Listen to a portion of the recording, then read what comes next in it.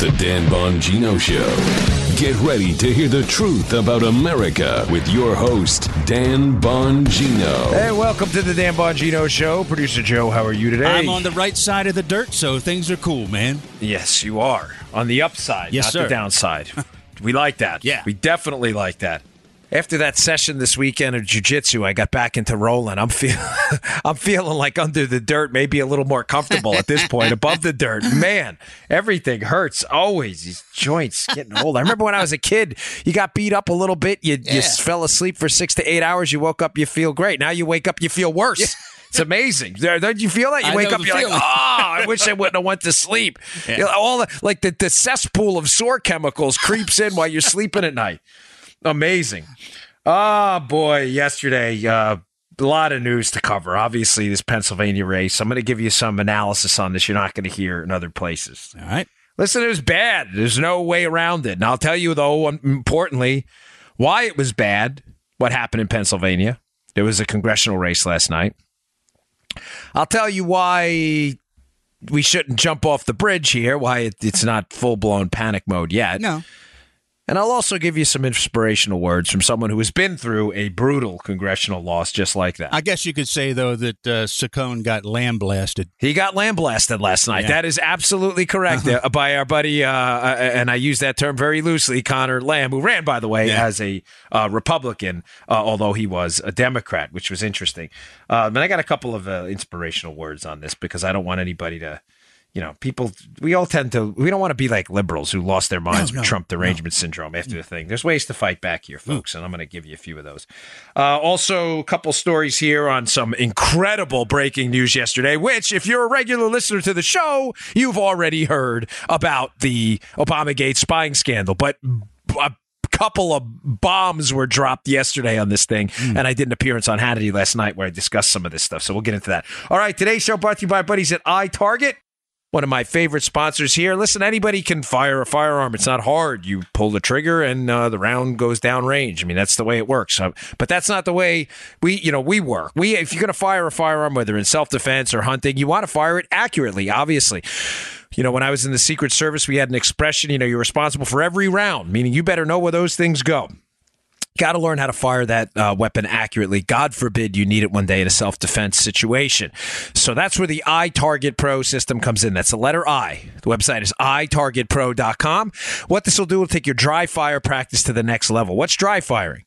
Dry firing is firing a safely unloaded, empty weapon to practice your trigger pull and your sight alignment. You rack the slide to the rear, or you check the cylinder, check it twice, look away. Look away for a second to make sure you make sure you're getting a clear picture again the second time.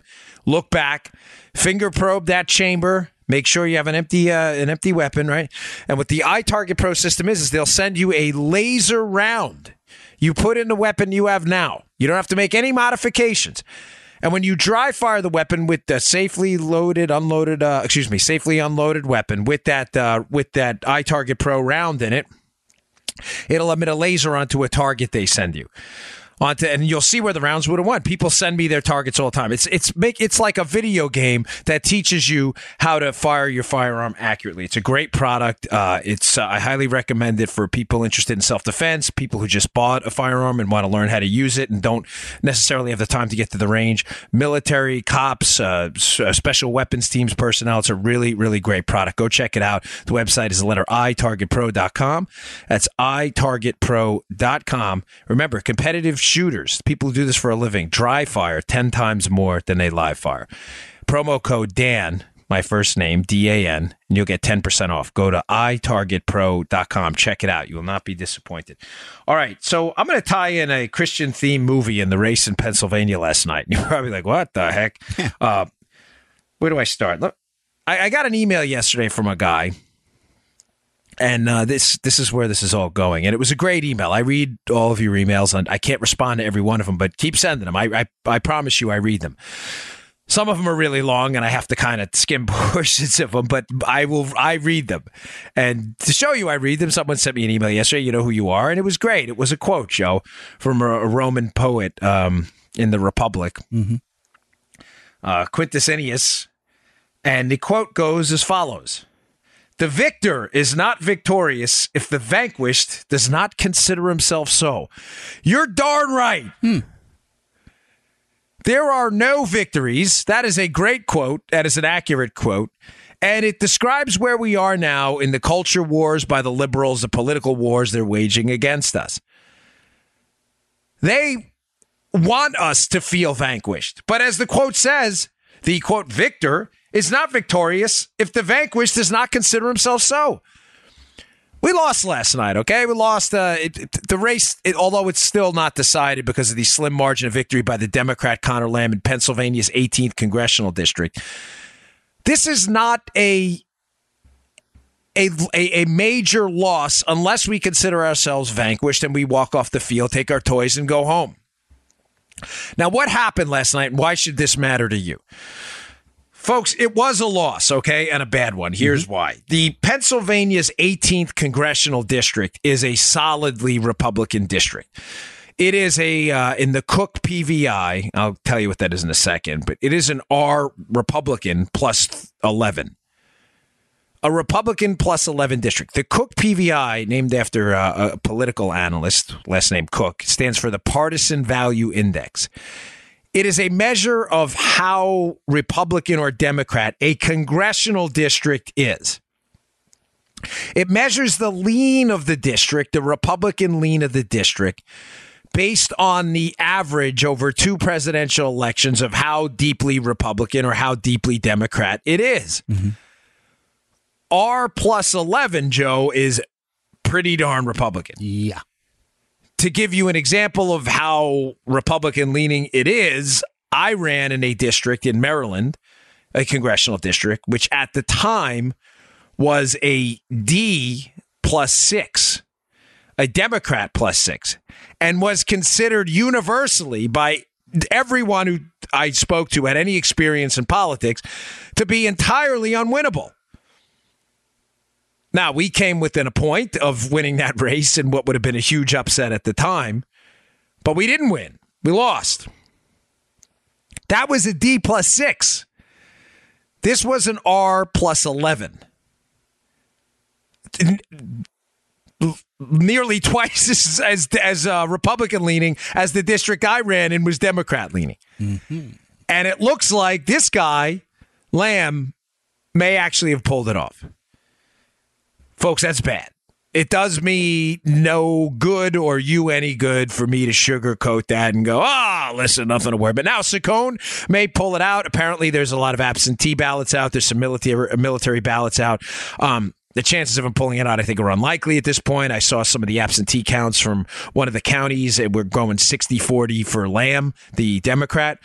So I don't see that being likely at this point, but it does me no good to lie to you and go, nothing to worry about here. There is something to worry about. Yeah. But until we consider ourselves vanquished, they don't win jack squat.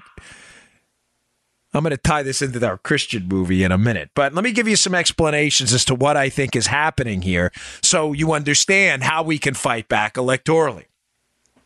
Some takeaways. There's a suburbs network effect going on here, folks. You may not hear this analysis anywhere else. You may, but the problem we're having now, which we didn't have in the presidential election to that degree with Trump, is if you were touching a suburb anywhere as a congressional district, Joe, and some of these, the Pennsylvania 18 had some areas that did touch suburbs.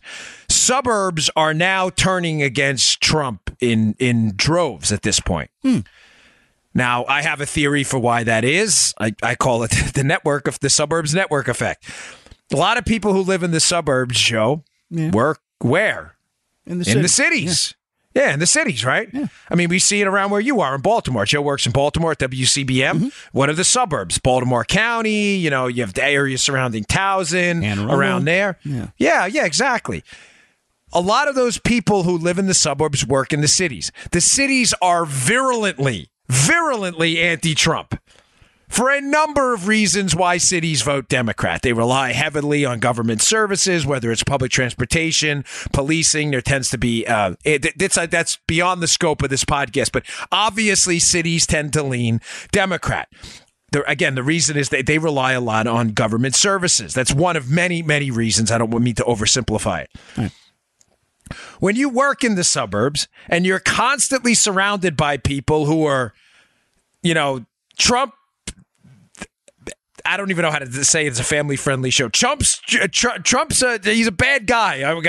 I can't use expletives on the show. It's worse than that. You all know how Trump derangement syndrome sounds. That's why I'm hesitant to open my yapper on this one. But when you're surrounded all day by people who rip this guy to shreds, based on just pure emotion, not reality, what's happening, after a while, folks, that's going to take effect. So you have this suburbs network effect where you have congressional districts that are touching a suburb somewhere. We saw it in the Ossoff race, too, even though Ossoff lost the Georgia candidate, who was one of the first special elections afterwards. They had places that touch suburbs, too, and touch cities. There's this suburb network effect. If your congressional district touches the suburbs, you are seeing people being contaminated by a nonstop anti-Trump tirade emanating from the cities. Secondly, so takeaway number one from the race lesson. Again, You touch the suburbs, your congressional district, you better start mobilizing now, and you better start speaking out. Number two, voters right now who voted for Trump in the presidential election are not all, but many of them have no allegiance whatsoever to the GOP. Mm-hmm. And after, the GOP's reluctance to do anything outside of the tax cuts, I don't blame them. They're not giving them anything to vote for. What are they giving them to vote for? We had the tax cuts. Great. What else? What about Planned Parenthood? What about sticking up for the Second Amendment rights? What about getting rid of Obamacare? That failed. These, you have to move on agenda items. You can't just sit back and rest on your laurels and go, hey, well, listen, we cut taxes. Okay, great. That's terrific. What are we doing about spending? Not much. Planned Parenthood. Oh, not much. These are core items that matter to people, too. Mm-hmm. The allegiance is not to the GOP. It's to Trump. How did that affect the Pennsylvania 18 race? Trump wasn't on the ballot. It was a special election for a congressional race. It was Saccone versus Lamb. Now, you can say, oh, well, Trump showed up for... Folks, listen, people don't vote for endorsements. They don't. I'm telling you, even if it is Trump. They vote for candidates. And the bottom line is Trump wasn't on the ballot, and the allegiance was not to the brand. It was to Trump. So if Trump's name isn't on there, a lot of people just didn't want to show up. But a lot of Democrats did. Because their allegiance is not even anymore to the Democrat brand. They'll vote Democrat, but more importantly, it's to the anti-Trump brand. So there is an anti-Trump tidal wave growing out there amongst Trump derangement syndrome people who are spreading the anti-Trump virus everywhere. Again, based on, at this point, what appears to be, Joe, emotion alone. Yeah. Because remember, Lamb ran almost as a soft Republican. Mm-hmm. The allegiance to the anti-Trump brand is being driven by anger. So the point I'm trying to make is the excitement to get out for the GOP, and get out vote, is not there. Because the excitement is for Trump, not the GOP. Make sense, Joe? 10-4. Trump's not on the ballot.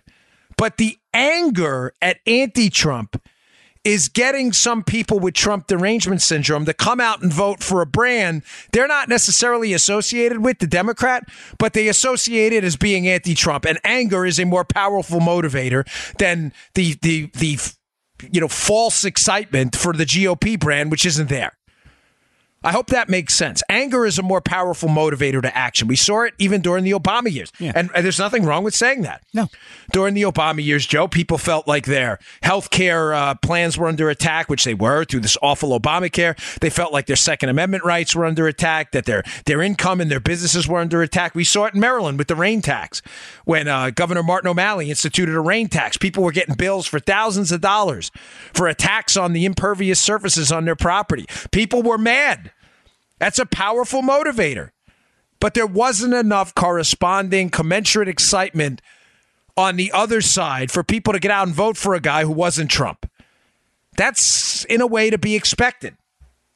But we should never, ever accept it. Now, what else do I have? Oh, yeah, one more. Here's a bit of good news for this, by the way. So it was an R+11 district. That's kind of a, big downside. This was a big upset. There's no way to paint it any other way. But the district's going to be gone in the upcoming election. Pennsylvania, there was a Supreme Court case in Pennsylvania, a Pennsylvania Supreme Court case where they wiped out the district lines. It's a bad case. It's a terrible case. But it looks like the district, as we know, it's going to be gone anyway. So this may have been, the reality is, for as much as a message victory as this was, and it was, Joe, again, that's the point I'm making. Does me no good to lie to you here, right? As a tactical victory for advancing Democrat policy initiatives, it is as irrelevant a victory as you're ever going to find.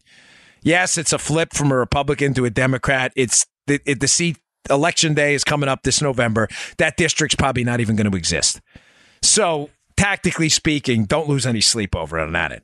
But messaging-wise, make no mistake, this was significant for the left, and it doesn't do me any good to sell you otherwise. Now, how does this tie into a Christian-themed movie out there? Folks,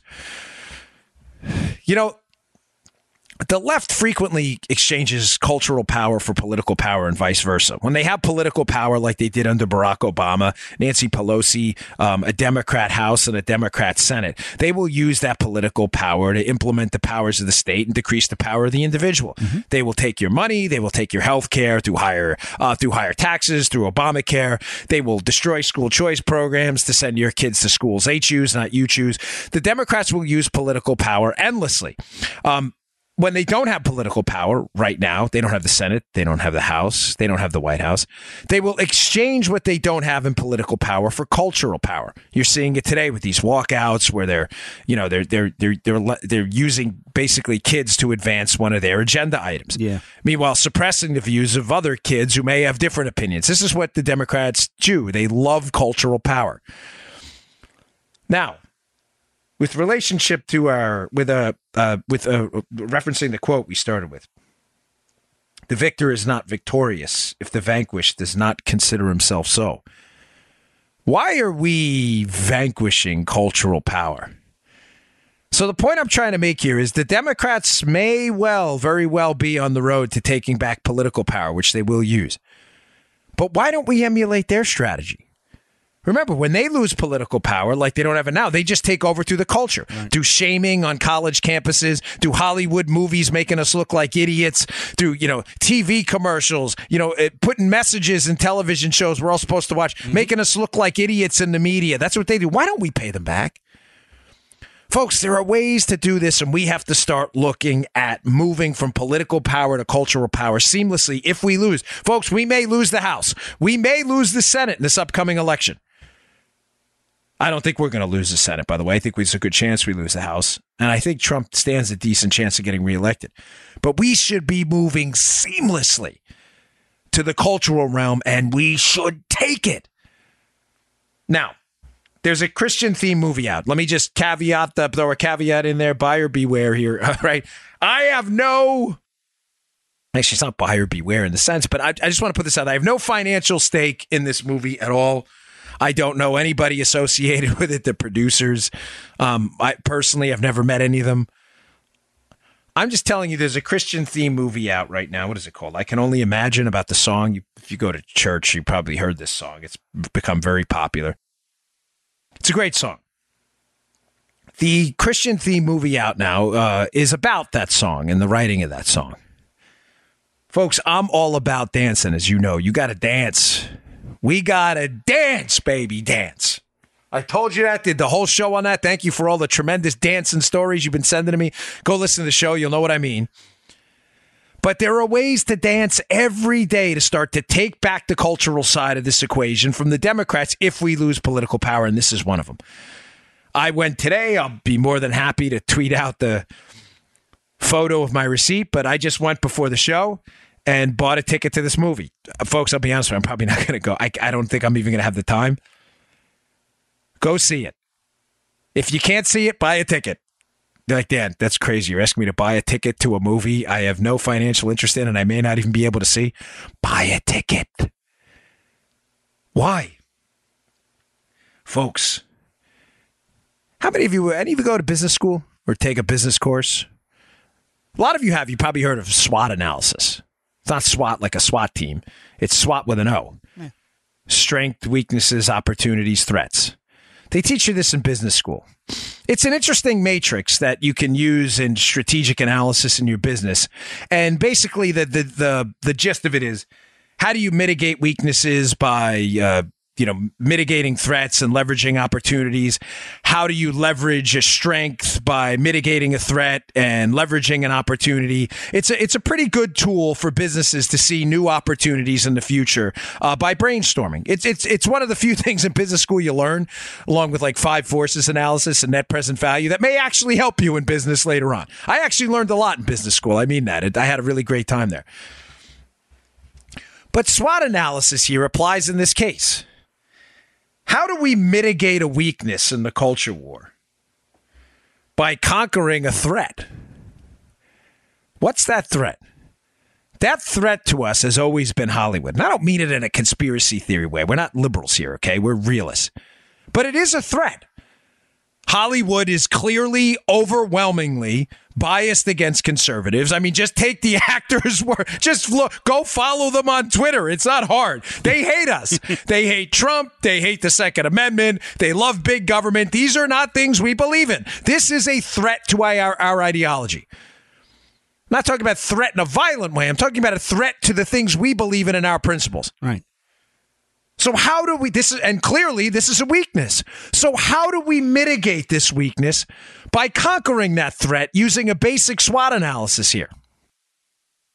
We take it. We take their stronghold. They can't stand the success of Christian-themed movies. It drives them crazy. They can't stand it. That Sean Hannity's Let There Be Light, which I think is out on DVD. I do know Sean, but again, I have no financial interest in this at all. Zero. Do what you want with your own money. I'm telling you what I did, and I lead by example. I will be buying Sean's DVD, Let There Be Light, of his Christian movie, which did very well. Generated $7 million in sales on a $3 million budget. Pretty darn good return, if you ask me. Mm-hmm. And this, I can only imagine. I already bought a ticket. Came out to $12.17 on Fandango. $12.17. I'm probably not going to make it. Go buy a ticket. Take it. Take their stronghold. Conquer their stronghold. Spend no money whatsoever on any of their sex, drugs, and violent-fueled anti-conservative garbage. Don't buy a ticket anywhere on their stuff otherwise. But when you see a Christian movie, folks, some of them, because they're Christian movies, doesn't make them great. Some of them may not be any good. Buy the ticket. I don't even care if you go. Buy the ticket and dance. Because it will take their stronghold. Pretty soon it will... They are seeing right now, Hollywood, and believe me when I tell you, it is scaring the hell out of them. They are seeing right now that they are going to have to change, and they're going to have to change a lot of their marketing plan, a lot of their money allocation into these movies, because this is the only movies people will see. But you may say to yourself, and this is a fair enough criticism, because I can already see some of the emails, which is cool. I don't mind. You may say, well, why would we enrich Hollywood producers even if they make Christian films? Folks, we're not going to change these people. These people are embedded in the cities I just told you about where the network effects are real. They are going to stay liberal in perpetuity. But gosh, how great would it be if we can force them in their own liberal strongholds to put out movies and information which advance our cause, not theirs. They're not going anywhere. They will find a way to earn money. Let's make them earn their keep by producing what we want, not what they want. And remember, when you're doing what your opponent wants you to do, you are probably doing the wrong thing for yourself strategically. We want them to do the wrong thing for themselves strategically because they're our opponents. We want them to do that. Don't watch any of their crap shows on TV. Don't watch any of it. But when you see a Christian movie, buy a ticket. Buy a ticket. I did it. I went out. I don't speak with forked tongue here. I bought that movie Risen. It was okay. I bought the DVD. You know, I bought the DVD for the movie Risen when it was free on cable. I'm not kidding. I could have hit record on cable. I bought it anyway. Take their stronghold.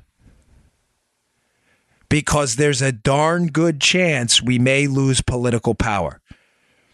The anti-Trump wave of anger we may not have enough excitement in the midterms. I think in 2020 with Trump on the ballot, we will. But in 2018, there may not be enough pro-GOP excitement because of their lack of accomplishments to overcome the anti-Trump anger. But don't consider yourself vanquished. We move seamlessly into the cultural realm. And we fight these skirmishes. It's a guerrilla war. You know, you lose on a bathroom issue here, you move into entertainment there. You lose on the entertainment thing, you move seamlessly. You make them fight a 30-front war. You make them fight on so many fronts, they get fatigued like they've been trying to fatigue us. But the difference between them and us is they will feel vanquished because they're snowflakes and we're not. We will be victorious in the culture wars if we stick it out because they don't have the guts for this in the long haul. They're pajama boys. Remember the Obama ad, the pajama kid with the hot cocoa? Oh, yeah. That's them. You know what I'm talking about? Yeah. These are men who get manicures. These are the betas, the beta males. We're the alphas. We have the guts. We have the gusto. We have the physical and mental strength to stay in this fight for the long haul. This is your fight. This is your dance. We lose politics right into the culture war. We lose in the culture war right back into politics. Fatigue them. Wear them down. Make them fight everywhere until they are mentally exhausted. I can't say this enough. Keep moving. Shift seamlessly, one front to the next front, to the next front, to the next front. Do what they do to us. Take their strongholds. Leverage strengths. Mitigate weaknesses. Where's our weakness? Our weakness is in culture and academia. How do we leverage opportunities there? How do we mitigate threats there? Oh, send your kids to Hillsdale. Send them somewhere else. Go to a college class, get a C in that class for promoting conservative values and publish that thing everywhere on Facebook and humiliate the professor who did it to you. This is how we dance. Mm-hmm. Don't worry too much about these political losses. Worry enough to get you to the polls. But worry is not a substitute for action. I'm asking you to do things. Get out there and do something. Worrying ain't going to fix anything. I'm smiling today. You should be smiling too. It was a loss. Doesn't do us any good to paint it otherwise. But let's get back in the fight and start doing the next day because the Democrats, I'll just leave it with this. The Democrats and the liberals do not have the guts to fight this out in the long run. They just don't. This is the beta pajama boy crowd. The snowflakes. That's not us. All right. Today's show also brought to you by, my buddy said, FilterBuy. There's a lot of screamers and yellers out there on social media about the environment. But I bet a lot of those yellers screaming about how industry's polluting the air and destroying the planet probably haven't changed their air filters in forever. They're probably pretty dirty. Mine were when I moved in. It's a simple thing. It can make a huge difference in the quality of the air you breathe at home. I spend a lot of time indoors. It matters a lot to me, especially with my vicious allergies. Visit my friends at FilterBuy, America's leading provider of HVAC filters for homes and small businesses. They carry over 600 different filter sizes. You know it's a pain to find your air filters, folks. Not if you go to filterbuy.com. You'll find them pretty easy. They include custom options, too. All shipped free within 24 hours, plus they're manufactured right here in the great old USA. FilterBuy offers a multitude of MERV options all the way up to hospital grade. That's some pretty darn clean air. So you'll be removing dangerous pollen, mold, dust, and other allergy-aggravating pollution while maximizing the efficiency of your very expensive HVAC system. Don't mess with that thing. Right now, you can save 5% when you set up auto delivery, so you'll never need to think about air filters again. That's the way to do it. Who wants to think about that? Save money, save time, breathe better with FilterBuy.com. That's FilterBuy.com. FilterBuy.com. Yeah, baby. Yeah. I love those, man. That's the best.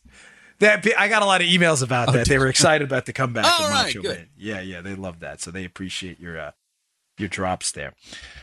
All right, moving on to number 3. Big news yesterday in this Obamagate case. Now, if you're a listener to the show, it probably wasn't big news to you. But there was a piece in the Washington Times, which will be in the show notes. Please check it out, by Rowan Scarborough. And it's about a book that... Now, the book, I highly recommend you do not buy it. It is written by 2 left-leaning authors, and it propagates a lot of myths in the book about, Logan Act nonsense. And I don't like the whole idea that the core focus of the book, I think, is, in other words, on defending the Democrat narrative in this case. But there are some interesting revelations in the book. It's by Michael Isikoff and David Korn. And one of the things they throw out there in this new book on the Russia tale is that the person who connected Christopher Steele, the foreign agent working for the Clinton campaign to go gather dirt on Trump and who put together the dossier, the person who connected him with the FBI, or okayed the meeting, is probably a better way to say it, okayed the meeting between him and the FBI, was one Victoria Nuland. Now, if I always tell you, remember the names, and I went on Hannity last night, and I put this out there and got a ton of email. Matter of fact, I'll be on the radio today on Hannity, because they were very excited about the connections I had made. Now, those of you regular listeners probably know this connection already. Why is that name drop in this Washington Times piece yesterday important? Victoria Nuland worked at the State Department.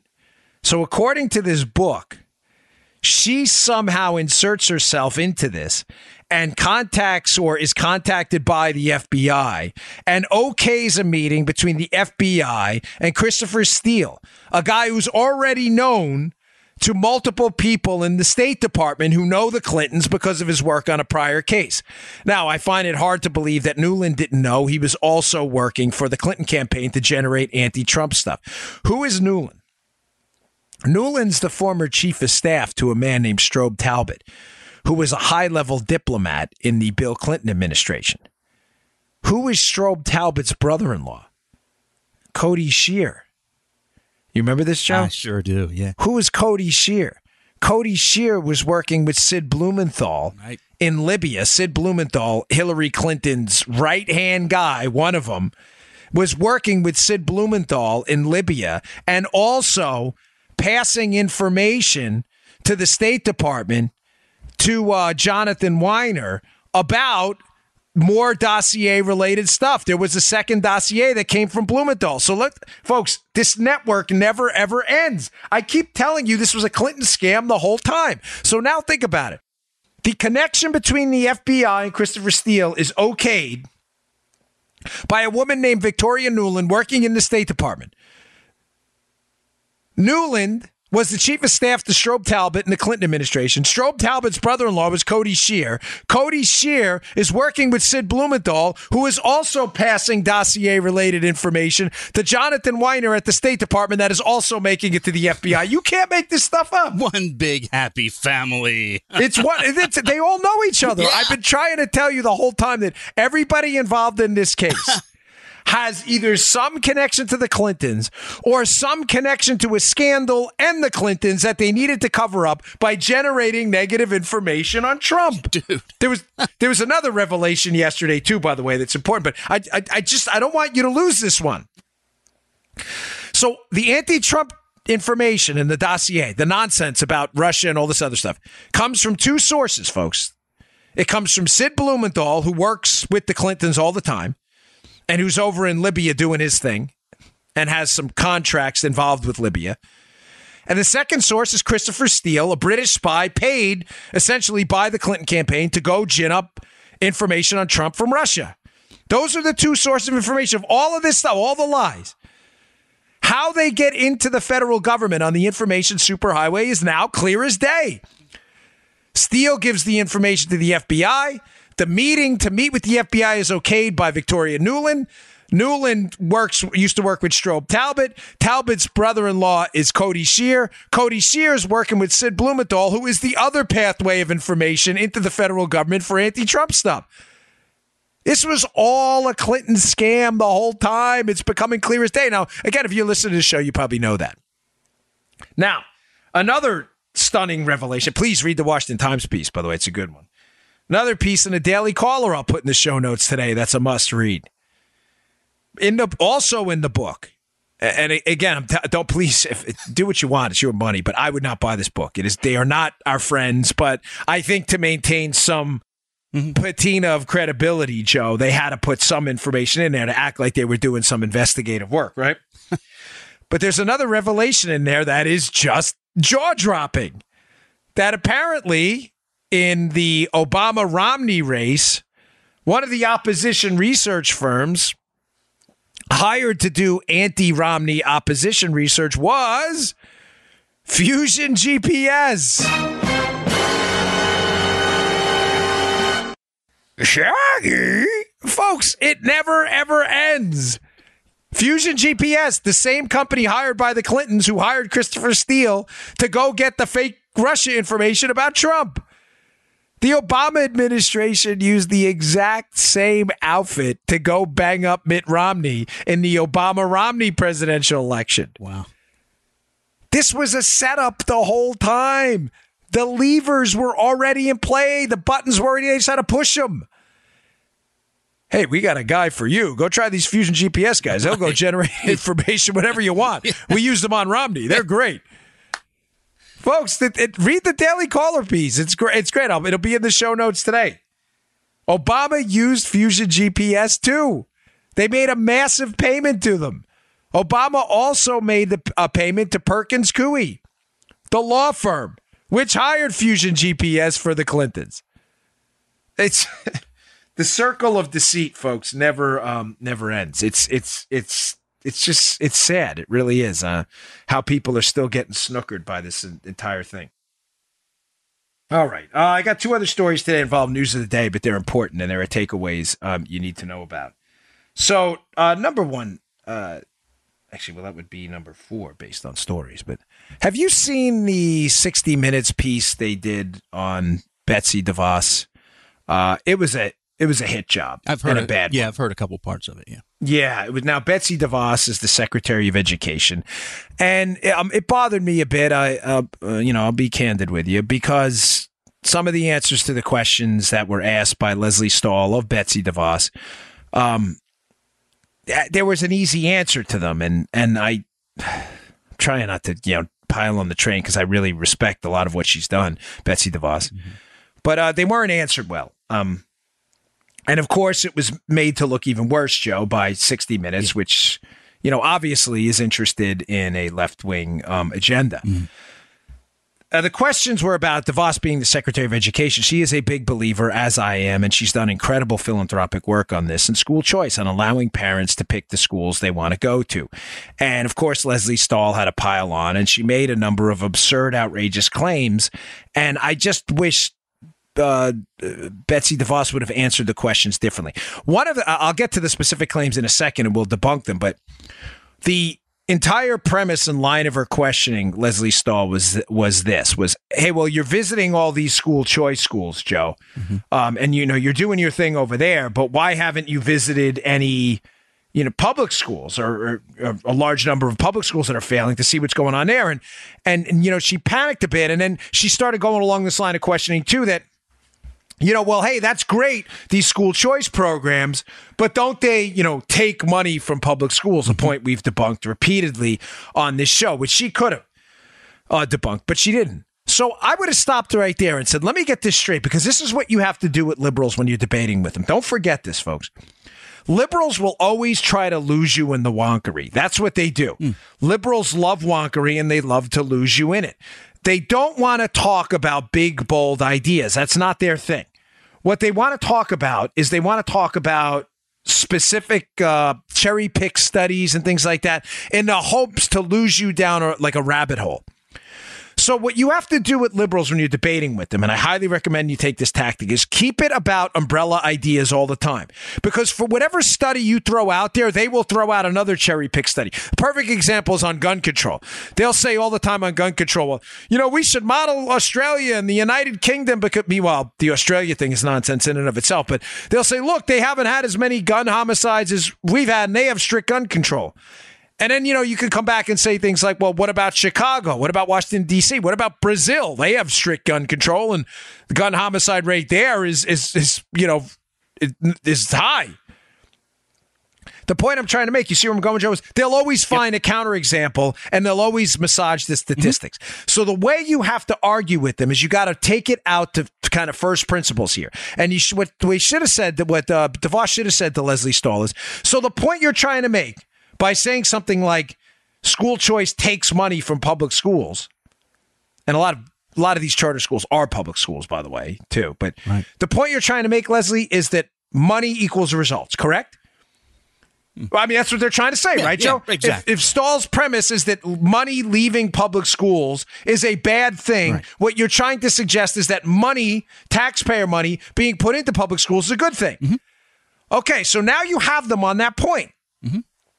Now, where you double down on them and where you hammer home and where you go for where you go for it, right, after you say, well, okay, listen, we have spent 400% more dollars at the state, federal, and local level on education in the last 40, 50 plus years.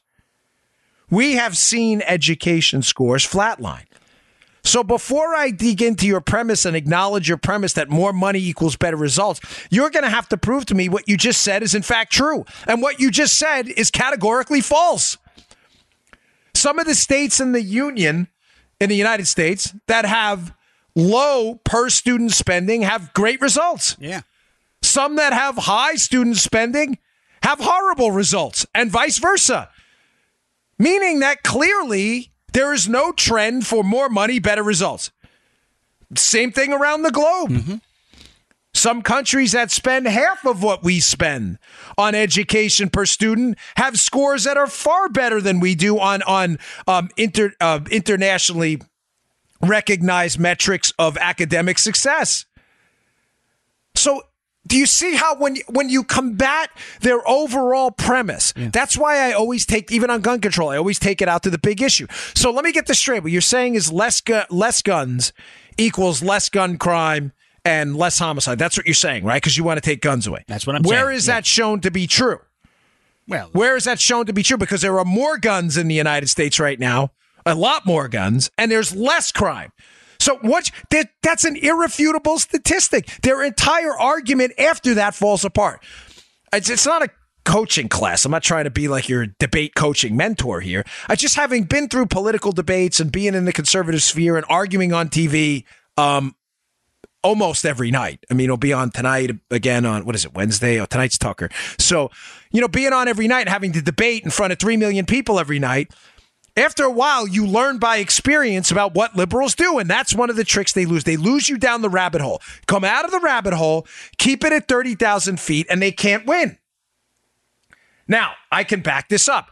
Here's a great, great, great piece by the Daily Signal today on this Betsy DeVos interview. It'll be on the show notes, but I'll read to you a portion that should matter to you.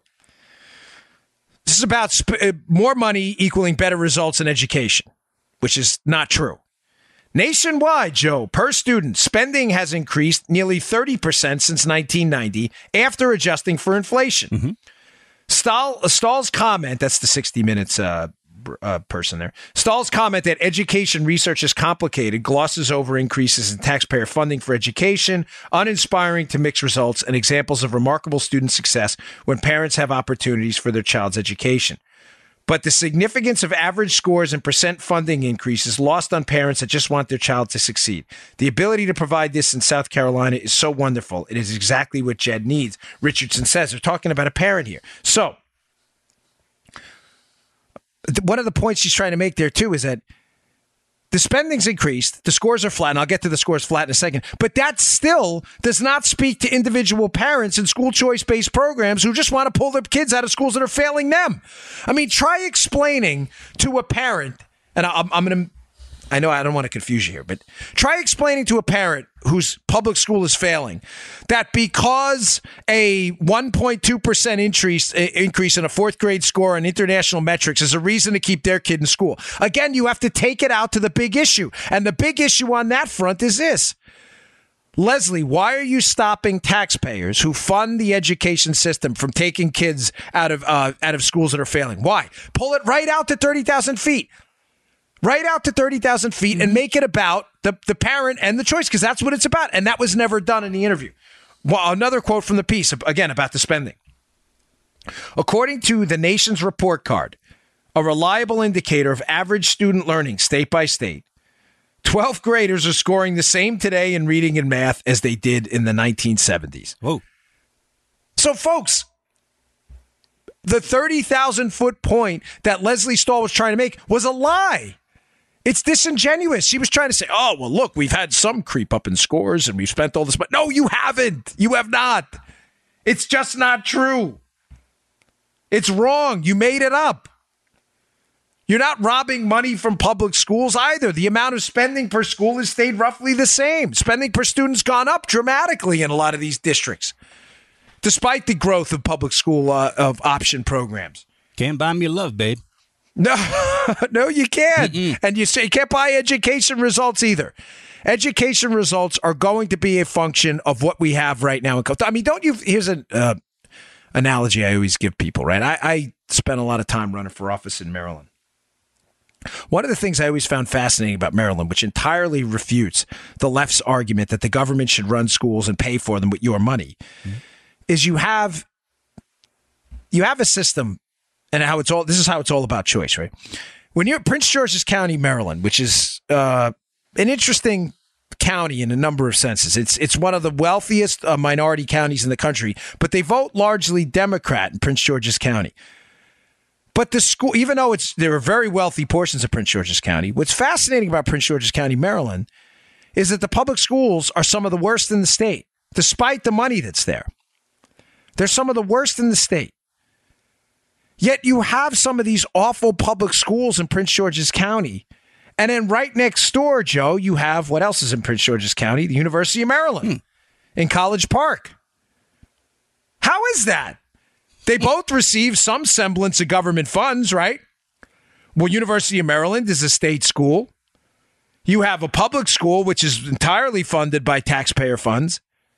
Why is it that the University of Maryland, located in the exact same place and county as these public schools, it's a terrific school. It's a very liberal school, but it's a wonderful school. It's always in like the top 50 for public institutions there.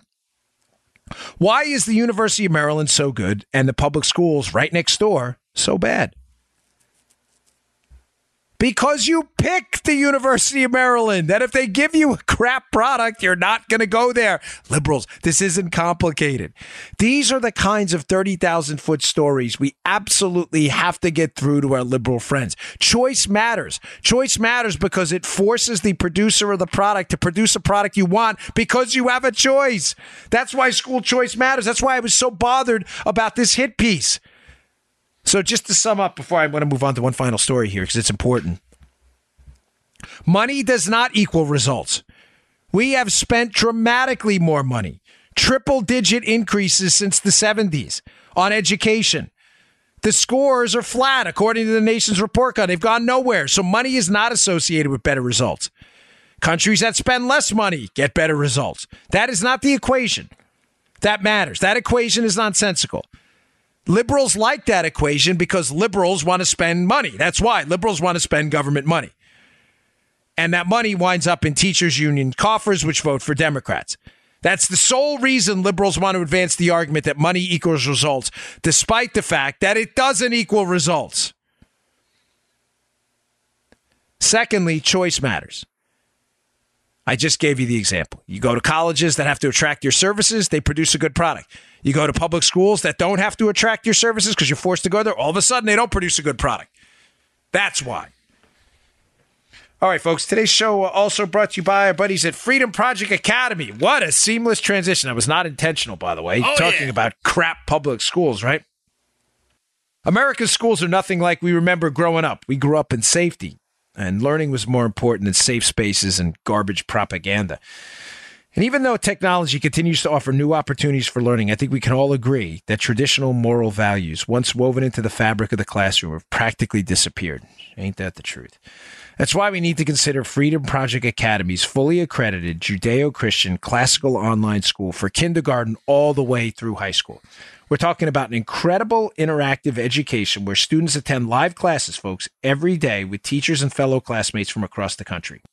Freedom Project Academy doesn't accept a penny of government funding. That allows them to stay committed to teaching students how to think, not what to think. No propaganda here.